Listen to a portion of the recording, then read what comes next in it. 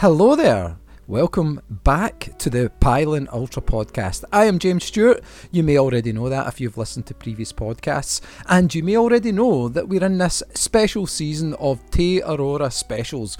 We're reporting from the trail, which means it's not a conversation between Paul and I, as we would normally have done in the past, but rather it's a across the world connection, and this is the second of the podcasts. Now, a bit of a health warning before this one goes out.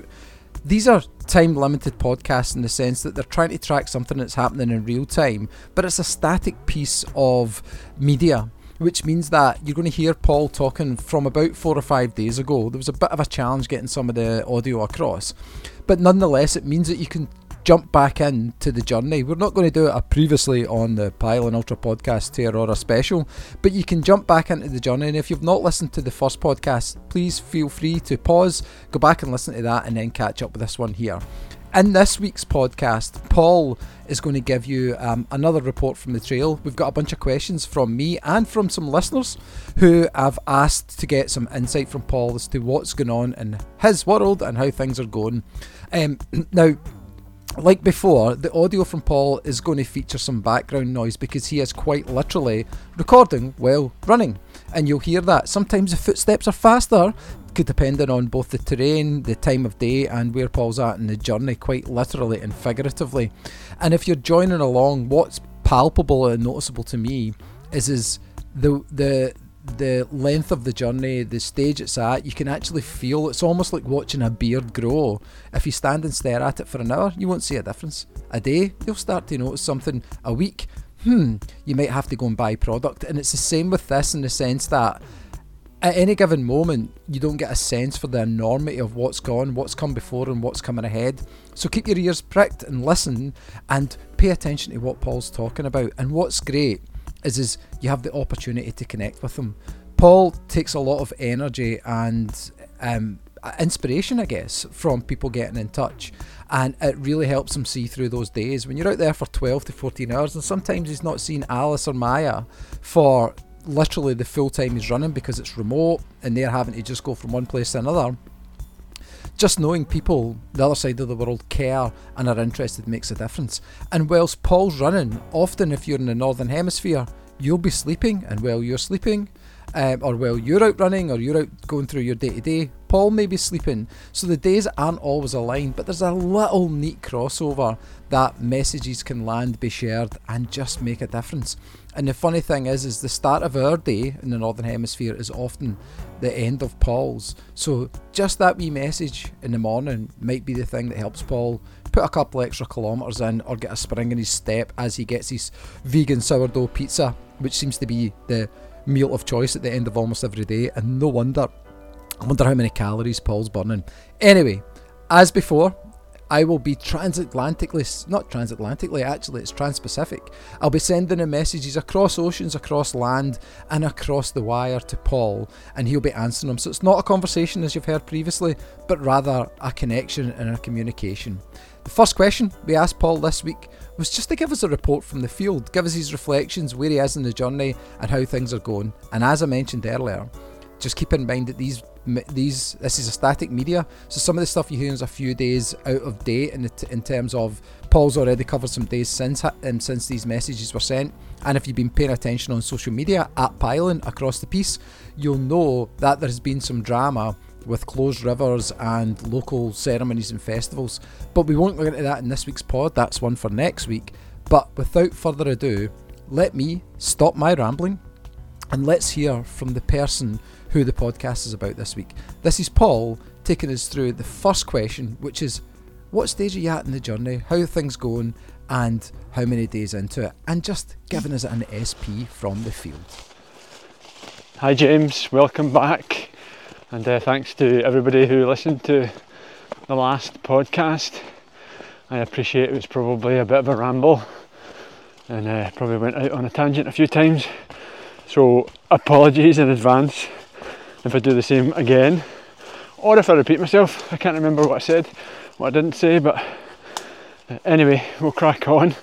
Maybe just to set the scene, you're joining me on the morning of Saturday, the 6th I think it is, I think I've just gone off the trail. I've just left Tukuti, which is where we slept last night. There's like a, whoops, sorry, I'm sliding down a hill. There's a little campsite, it's like a Kiwi camp or something. It's like a brand, it's pretty basic, but it has a shower, some toilets, and that was fine. We had a bit of a unorganised night really. I must have finished maybe at 7:30 in the evening, so relatively early. And we made dinner and I just got really tired. So did Alice and Maya. So the three of us fell asleep without taking the bed out or without getting organised, all that stuff. So we woke up just after midnight and had to get organised, brush our teeth and get the bed out and sort the dog, all that stuff. So we're both a bit grumpy and super tired. And then I was up this morning at 5:30, so we managed to park pretty close to the trail, so that makes a big difference because we don't have to get the van all packed up before I can move in the morning, because that takes a bit of time. So yeah, I didn't leave super early the time I got organised, and we hadn't charged stuff and all that. I wish you could see what I'm doing right now. I'm on this muddy, this super steep muddy slope. That's me now, super normal trail, sorry for that. So yeah, I think I'm about 900 kilometres in, so a wee bit slow probably, but like I explained before, some of the days just get really long and there's just not a practical way to add on more distance at the end. We were going to do it last night, but then it would have left us not being able to run straight from the van. We'd have had to get up, get everything packed away and then drive somewhere and then run from there. So we actually saved ourselves time going a wee bit shorter yesterday, I think. That's a river behind me in case you hadn't noticed. So today is one of the longer days. I don't think I'll see Alice for 60k, so it's pretty much a whole day I'll be out, which is fine, but I was a bit of a worry about the water situation and stuff. I wouldn't drink any of the water in New Zealand, not in these forests anyway. There's just too much baiting and poison put down for rats and possums that I can't imagine it doesn't end up in the water at some point. So yeah, I'm feeling okay. So there you go, that's Paul just giving you a little flavour for how things have been going so far, and the enormity of the challenge really shines through there. You don't need to hear me reflecting too much on that, but the next question became almost prescient because of what's happened in the last few days, but that hasn't happened yet in terms of some of the detours Paul's had to take. But the question was, Mike Tyson once said that everyone has a plan until they get punched in the mouth, and you could say Paul Giblin said the same about multi-dares, remembering some of the epic stuff Paul's done previously. Everyone has a plan until they hit their first detour. How's Paul tracking to both his intentions and his plan? Yeah, good question about the plan really. Because I've done a few of these now, I'm a wee bit less structured in terms of the plan. Obviously you have a good idea of what an average distance you need to cover per day if you're going to come in a certain time.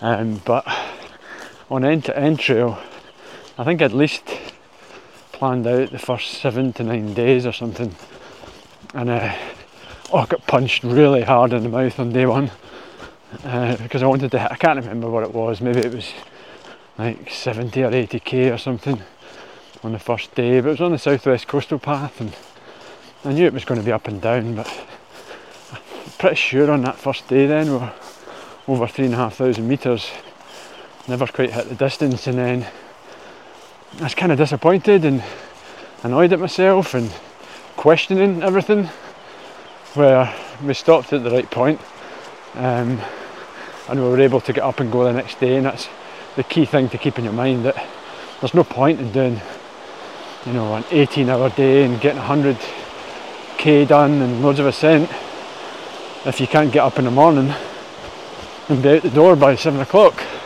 back on the trail and get another 50 or 60k done. So you have to kind of play it a wee bit smart. So I haven't been super planned in terms of what I need to hit by certain days at the moment. I think I'm probably a day down, maybe more, from where I would have liked to have been, but I can't change the course I was running on. So I've done okay. I think we can make up some time in places where it's a bit more runnable. Some tricky stuff up north, and then just depending on conditions. It's like I can be running on this trail today.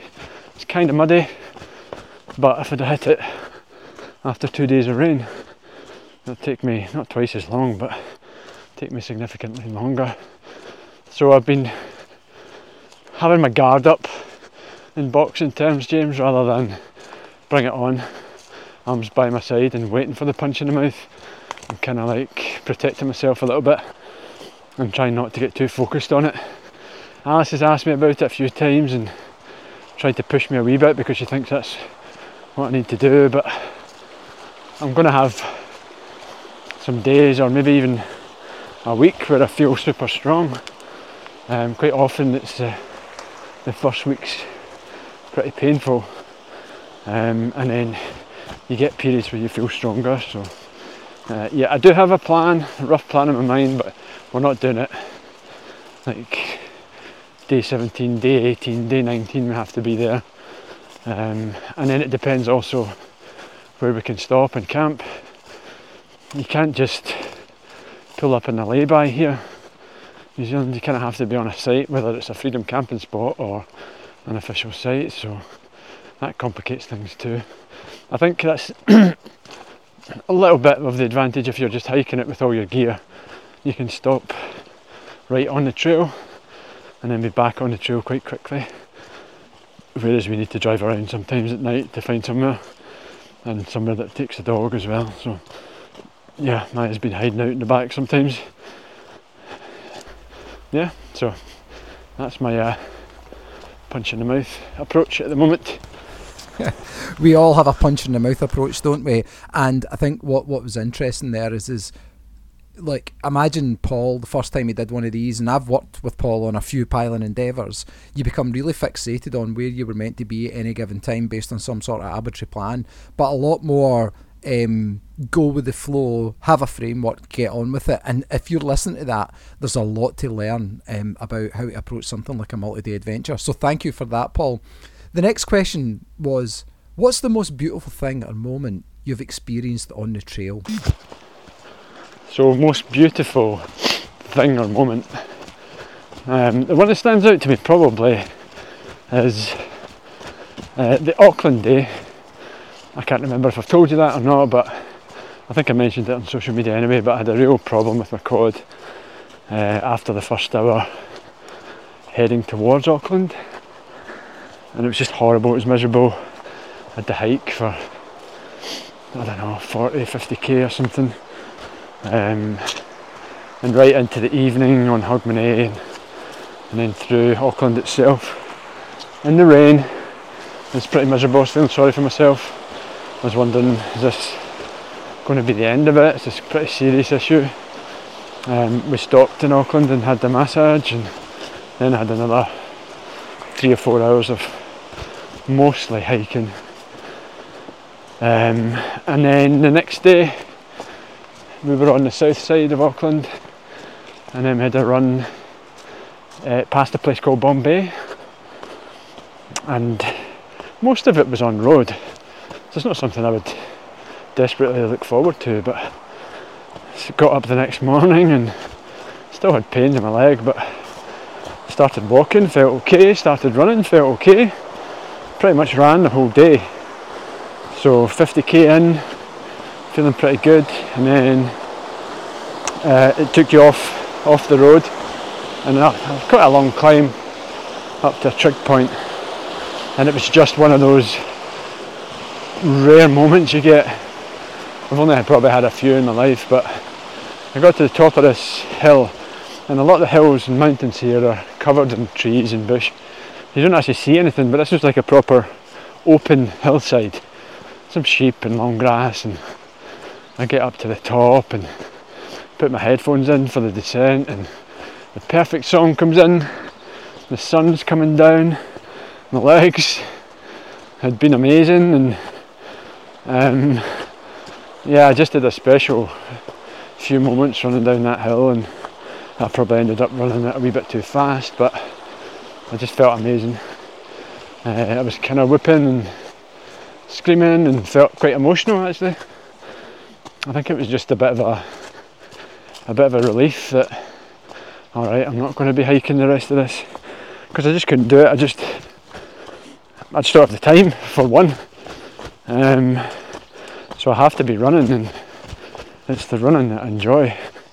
So it just felt like a big release really, and I felt really grateful. I was grateful that whole day. Every running stride I took, I was grateful for, like genuinely, because the day before had just been so difficult and so disheartening. So I was kind of grateful for what my body was capable of and the recovery process, and for Jenny, who had done a bit of massage and managed to release that muscle. So yeah, that was a pretty special moment. I'll remember a fair bit. I actually had my camera out and recorded a few of those pieces, but I don't know if it'll be any good. But yeah, that was probably it.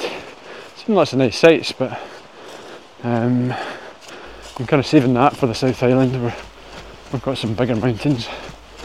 It should be cool. So the South Island for Paul is like the second half, if you like, of this, and he's like, yeah, that should be cool, which says it a lot about getting up those mountains and stuff being something that Paul just really enjoys. I seen on social media last week he posted some mountainous range stuff, and it just looked like the cairngorms. It looked amazing. Paul had some quad issues on the last pod. How's that holding up? The quad itself, it's a lot better, but I have days, or I have sections of a day where it gets quite painful again, but it's kind of what I thought was going to happen. It's like an angry, upset muscle, and it was either going to go, right, I'll give in to you, Paul, let's just get on with this, or I'm just going to slow you right down until you can't do any more. So we've got a good understanding now. We've agreed to keep moving, and I try and take it a wee bit easier when it gets painful. The trouble was, like, you get aches and pains on these multi-day things, and you have to find ways of dealing with it. Like before, maybe End to End or Highland Trail, I think it was, I had this pain in the front of my shin, but there was a way I could kind of relieve the pain, even if it was for 3 or 4 minutes, and that was like doing like a deep squat and stretching it out a bit. So that then gives you 5 or 10 minutes of moving time, whereas I couldn't quite find a way to relieve the pain in the quad. So that was my one big worry, but I think we've got a good understanding now. Sorry for the breathlessness. I'm on a bit of a climb here. That last line there made me chuckle, because I did say to you, Paul is coming to you from the trail, and sometimes his footsteps slow down. You could hear it on that bit there as he hit the climb. And it's really interesting hearing the psychology of how he's dealing with that quad muscle issue there. It's almost like the point where he was almost having a conversation with it, and it's like, well, I'll give in to you, you give in to me. And as it stands right now, Paul is winning that psychological battle with the muscle in his leg, and fair play to him for that. Now, the next question was one of 3 listener questions that we've got coming through on this particular show. From Jeev Singh, Paul mentioned to him once that in races and adventures beyond 100 milers are spiritual races and journeys and adventures, that they are, there's a spiritual element to them. What sort of spiritual thought process has Paul had so far, and what sort of internal churning has he been through already? Hey Jeev, that's an interesting question about it being some kind of spiritual journey. I guess it's inevitable that, especially something like this, where you're doing it over such a long period, that there's some kind of spiritual element, and spiritual probably puts people off, or there's definitely something about beyond mind and body. So it's about your soul, it's about a purpose, it's about something that connects with you deep down, that helps you to keep moving forward day after day, because it's quite unpleasant a lot of the time, but it makes you keep on coming back. So I had a lot of conversations with myself and a lot of thoughts about different things with regards to being a human and how I present myself in the world. So I guess a lot of that becomes like a spiritual journey in some ways. It's not like, at least at the moment anyway, it's not like a race, for example, that you're really deep in it and you're maybe, I don't know, say you're at 70 miles in a 100-mile race and you're really racing hard, and you're having to really dig deep and ask yourself why you're pushing on and what more have you got to give. And this is a bit more of a slow burn, and it's probably, like I mentioned before, maybe that early morning thing is something that you need to deal with to get back out the door every day. But from a kind of spiritual side of things, and for the other things that drive me to do these kind of events, and the kind of thoughts I've been having on the trail, it breaks down into two categories really. The first being how we as a group of people, humans, how we impact the world around us, and it's really not all that good a lot of the time. Don't get me wrong, it's a beautiful country, and the UK is a beautiful country too, but we've got lots of issues going on. And when you run across a country, you tend to see those quite clearly. It's quite stark sometimes. Even just here, right? And I get it, there's a lot of drive to eradicate possums and rats and species that we believe shouldn't be here, right? They came over as a result of human activity, whether it was intentional or accidental.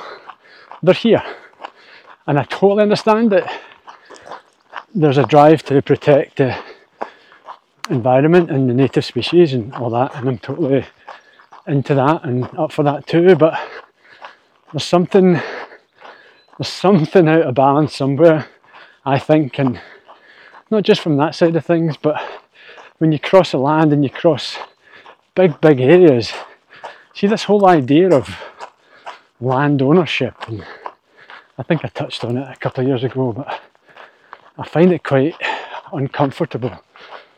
It's like somebody's paid a lot of money to own a piece of land, and they want to protect it and they want to keep it to themselves and put fences up and warnings and do not cross this land. And it's worse in some countries. There'll be threats nailed up around properties and land.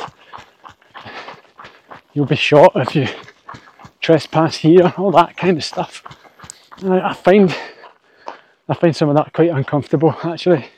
It's like nobody owns the land or should own the land. The land was here thousands of years before that person. The land will be here thousands of years after.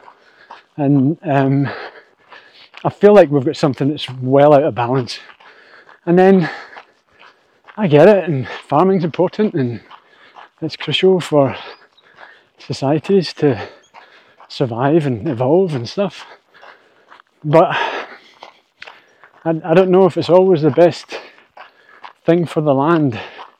Certainly the way we do things is not. And I just feel like there could be a bit more harmony with the things that we do when it comes to wildlife and environment and all that stuff. And I'm not trying to do a big greenwash campaign or anything, but it's quite stark to me It's like the other day, I get it, right? They want to kill possums and rats and stuff, and there's thousands of traps. There's big areas that they just drop poison, and some of these areas are huge, so they drop the poison by helicopter. And I understand the drive to do it. I understand that maybe they need to do it, but we're just messing with things all the time. We're messing with a balance, a really delicate balance. And I just can't help but feel that stuff goes into the water, and even as me, an individual, crossing that land, they have these traps. I saw one yesterday, and it's kind of nailed onto a fence post. Just looks like a yellow plastic thing. And there was a possum hanging out of it by its head and its neck. I know it's not very comfortable listening for people, and I know they're a pest and they do a whole load of damage to the native bird species and all that. I get it, but it was kind of swaying in the wind. This possum had stuck its head in a trap, and either it'd been gassed or it'd just been spring loaded, and however it's dispatched. And I get it, but I don't know, it just feels like we're a little bit out of balance sometimes, and it's a shame. It kind of makes me sad. And then, all that aside, there's then your own, it's like, what's my impact on the world, and what's important to me in life, and you get a lot of time to think about that stuff, and reassess a wee bit. And I spend a fair amount of time, it's not always super helpful, but thinking back on mistakes that I've made in the past, and relationships that haven't gone well, and things that I regret, and having that desire to make things right sometimes. And sometimes you can't, sometimes you just need to accept that that's who you were at the time, and you made the decisions with the best intentions, and if you had the opportunity again, you might make a different decision. But the intention was probably still the same, it's just you're at a different stage in your life. So there's a lot of that goes on. Like I said, this would be better in a conversation than me just talking to myself on a dirt road. But yeah, and I think about all the good people I've got in my life, and it's not hundreds of people, it's a handful of people that have been really kind to me, and they really accept me for who I am, and accept the weirdness, and I don't have to be someone else around them. There's not many people in your life that you get to that point, but I do have a few, and I've probably, because I've been quite badly hurt in the past, I can be quite tentative around people sometimes, and maybe not be so open. So I'm very grateful for those people that I just can be myself, and that's a really good thing too. So lots of thinking going on, lots of stuff about family, and obviously, as you know, I've really struggled these past few years. Yeah, I mentally struggled these past few years, probably since just before COVID, and that's the normal stuff, I guess, that people have in cycles about identity and purpose and your place in the world and what value you're bringing to other people, and how happy you're able to be. And I kind of struggle with that. I struggle to be a bit more in the moment sometimes, and just be content without wanting more and pushing more, and maybe this is an important part of the journey, because the FKT part of it is quite important to me, but I'm not going to be upset if I'm a day over or 5 days over, because if I am, there will be good reason for it. And if I do run the same time or under the time, then I was lucky. I was lucky for a long period, and I'll be grateful for that. So yeah, it's an interesting one. I'll stop there. Probably people are like, oh my god, what are you talking about on a podcast? So yeah, I'm not sure if I'll send this to James or not, but thanks for listening. If I have indeed sent this to James, And I really appreciate just people taking an interest in listening, and keep on being yourself, keep on being weird. It's a good thing. And I said to a few people, athletes that I coach over New Year, I really realised that one of the most important things in life is to retain a real genuine passion for something. And that might be running, it might be, I don't know, it could be anything, it could be a hobby, it could just be you love literature or poetry or music or anything. And having a real passion for something is really key to being a somewhat content human being, I think, and it helps to bring out the best in us. And it can be daft and it can feel like it's a bit silly or something, but if it really makes you tick, then that's the important thing. And if you lose that passion for anything in your life, that's where you really, really struggle and get yourself in trouble. So embrace your passion.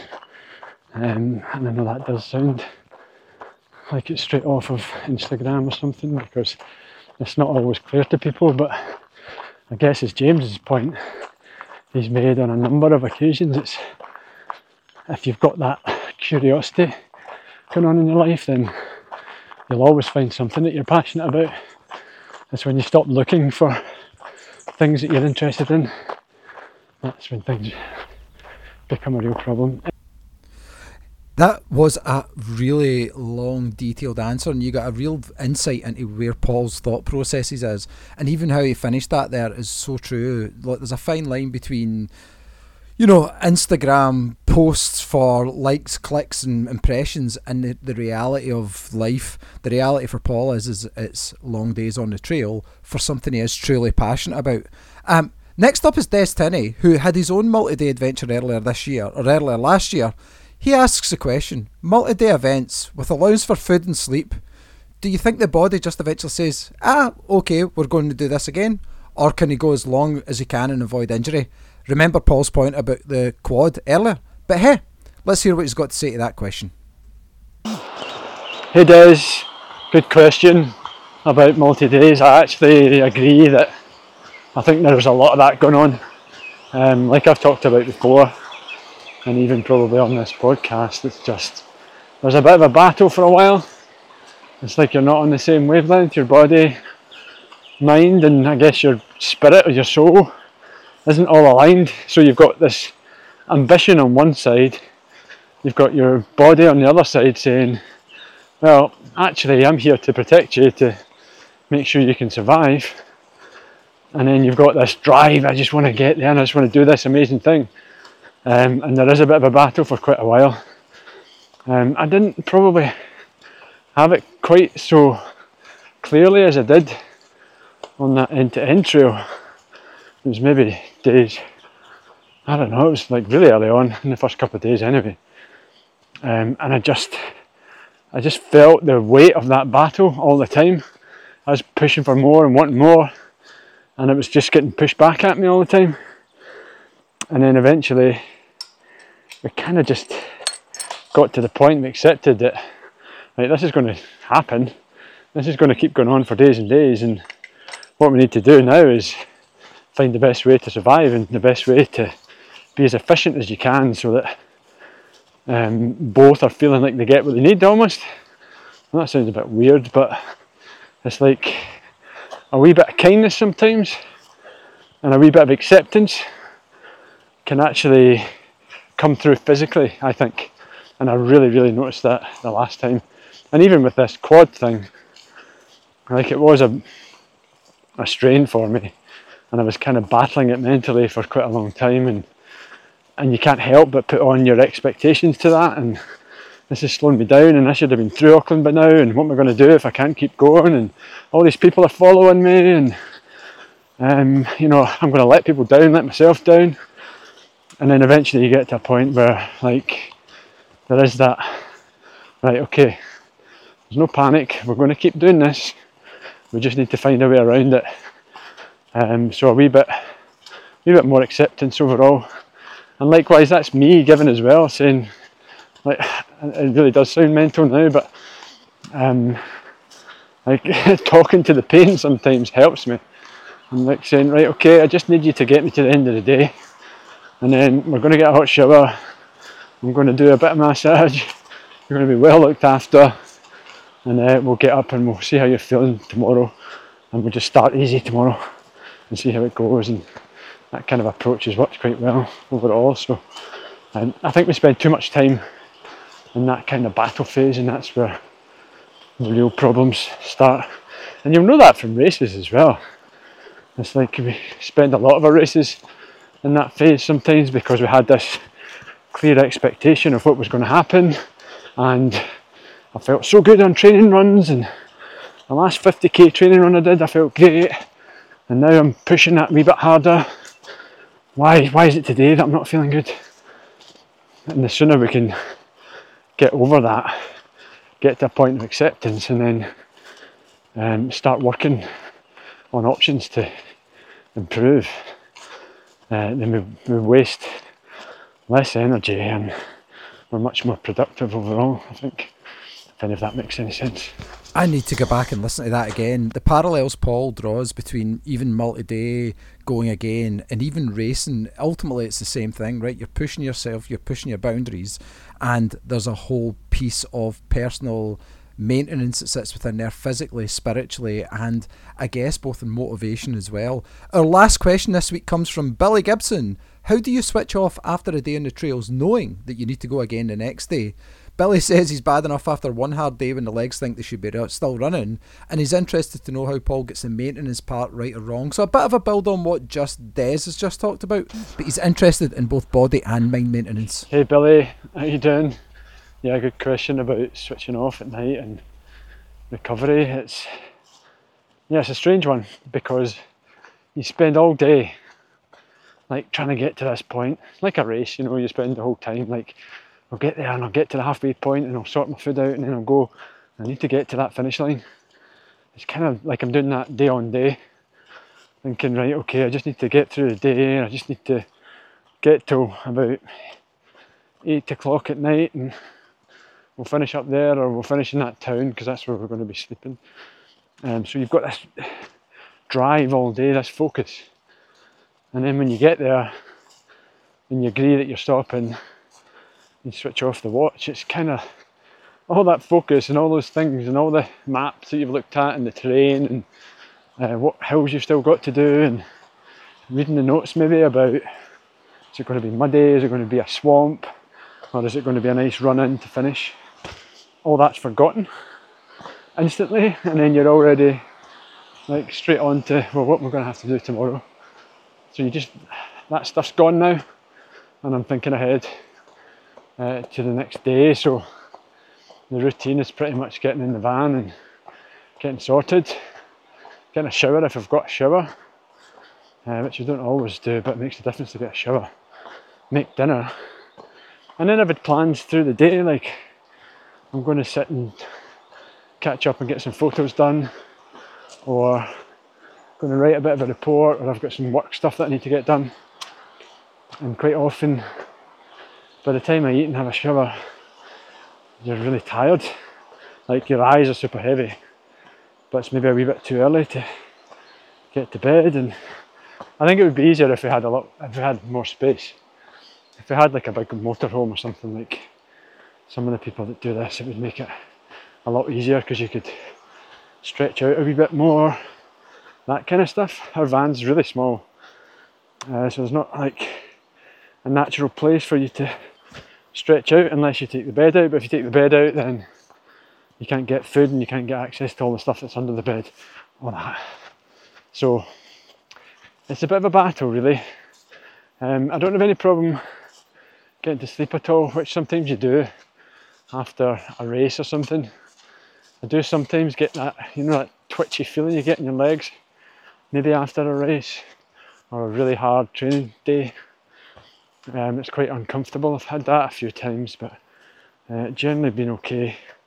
I can go to bed sometimes with a stomach that doesn't feel that great because I maybe eating too much and the time you take on a protein shake and food.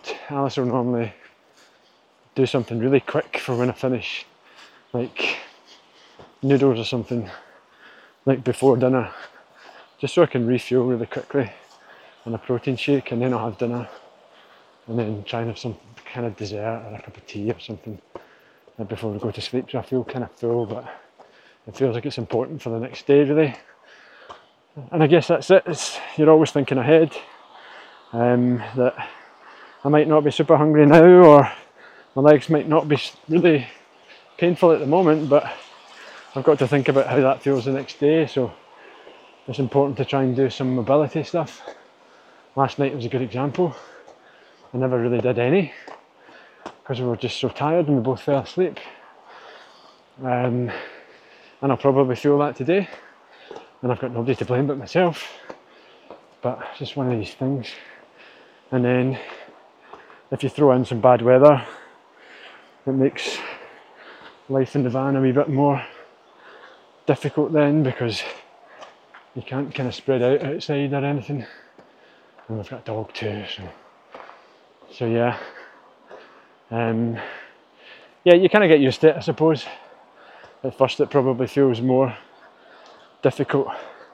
The worst time, I think, probably, in all honesty, is like when the alarm when the alarm goes off in the morning, just after 5 or something, and you're in a deep sleep, and you feel pretty comfortable,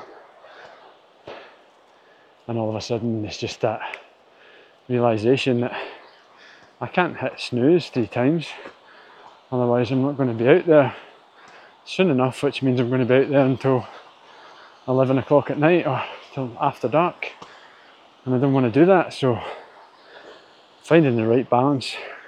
The sleep, I'd like to be getting more sleep if I'm honest, but it's just not working out that way.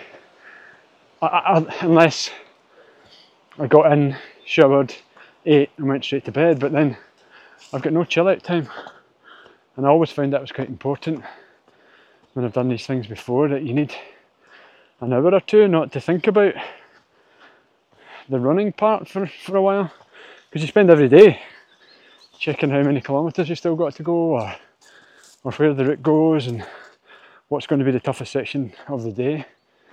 So I kind of like to have some chill out time, which is hard. And it's hard with Alice, she doesn't stop at all. And she's constantly doing stuff in the van, whereas last night I kind of wanted to, for the first time, just watch a bit of TV or something, but yeah, not a very succinct answer, but an answer nonetheless. Paul's going to have a lot of TV to watch when he gets back from the trails there. So thank you to Billy, Des and Jeeve for the questions submitted this week. If you submitted a question previously, I have a list of them for Paul. I don't want to overwhelm him with questions when he's on his trails, albeit I think he's enjoying and getting the opportunity to send questions and responses back.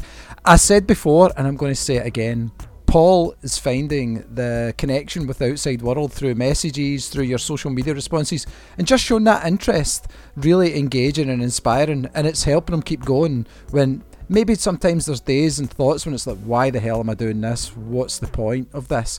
So please, please, please keep in touch. Remember, while you're sleeping, Paul's running, and while you are running, Paul's sleeping. But there is that magic crossover at the start and end of both our days. Paul's start of day is probably our end of day, and our end of days, our start of day is Paul's end of day.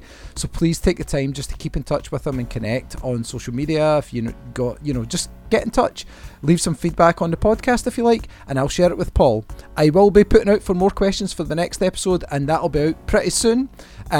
In the meantime, enjoy this second episode of the special Pylon Ultra podcast live from the Araroa Trail, and let's just let Paul say goodbye this week. I'll say goodbye now from me. Thank you very much for joining, and Paul is just about to do the same. Thanks for listening, and I'll speak to you all soon. Cheers.